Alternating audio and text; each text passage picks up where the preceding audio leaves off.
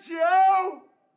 Signor Brabantio! Ho! What ho, Brabantio! Ho! Thieves! Thieves!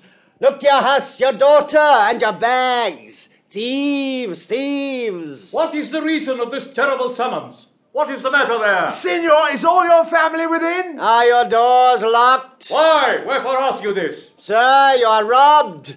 For shame, put on your gown. Your heart is burst.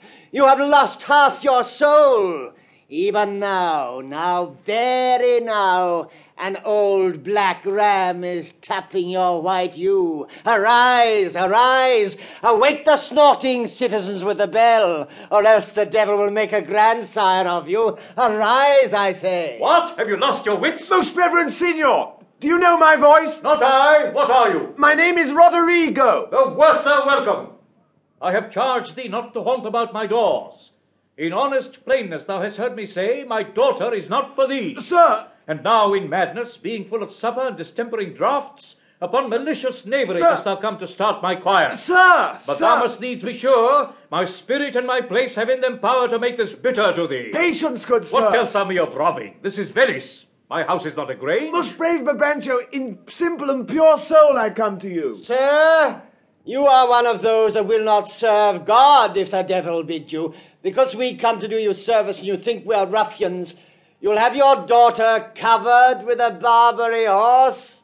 You'll have your nephews neighed to you. You'll have coursers for cousins and jennets for Germans. What profane wretch art thou? I am one, sir, that come to tell you your daughter and the Moor are making the beast with two backs. Thou art a villain. You are a senator. This thou shalt answer. I know thee, Roderigo. Sir, I will answer anything. But I beseech you, if it be your pleasure and most wise consent, as I partly find it is, that your fair daughter at this hot even and dull watch of the night, transported with no worse nor better guard, but with a knave of common hire, a gondolier, to the gross clasps of a lascivious Moor, if this be known to you in your allowance, we then have done you bold and saucy wrongs. But if you know not this, my manners tell me we have your wrong rebuke. Do not believe that from the sense of all civility I thus would play and trifle with your reverence. Your daughter, if you have not given her leave, I say again, hath made a gross revolt, tying her duty, beauty, wit, and fortunes in an extravagant and wheeling stranger of here and everywhere. Straight satisfy yourself. If she be in her chamber or your house, let loose on me the justice of the state for thus deluding you. Strike on the tinder hoe! Give me a taper! Call up all my people! This accident is not unlike my dream. Belief of it oppresses me already. Light, I say! Light! Farewell, for I must leave you. It seems not meet nor wholesome to my place to be produced, as if I stay I shall against the Moor. For I do know the state, however this may gall him with some check, cannot with safety cast him, for he's embarked with such loud reason to the Cyprus wars, which even now stands in act, that for their souls, another of his fathom, they have none to lead their business. In which regard, though I do hate him as I do hell pains, yet for necessity of present life I must show out a flag and sign of love, which is indeed but sign, that you shall surely find him. Lead to the sagittary, the raised search, and there will I be with him. So farewell. It is too true an evil.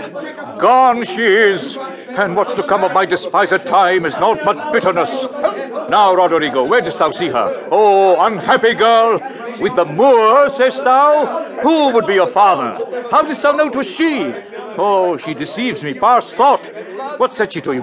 Get more tapers! Raise all my kindred! Are they married, think you? Truly, I think they are. Oh, heaven, how got she out? Oh, treason of the blood! Fathers from hence, trust not your daughters' minds by what you see them act. Is there not charms by which the property of youth and maidhood may be abused? Have you not read, Roderigo, of some such thing? Yes, sir, I have indeed. Call up my brother! Oh, would you had had her? Some one way, some another.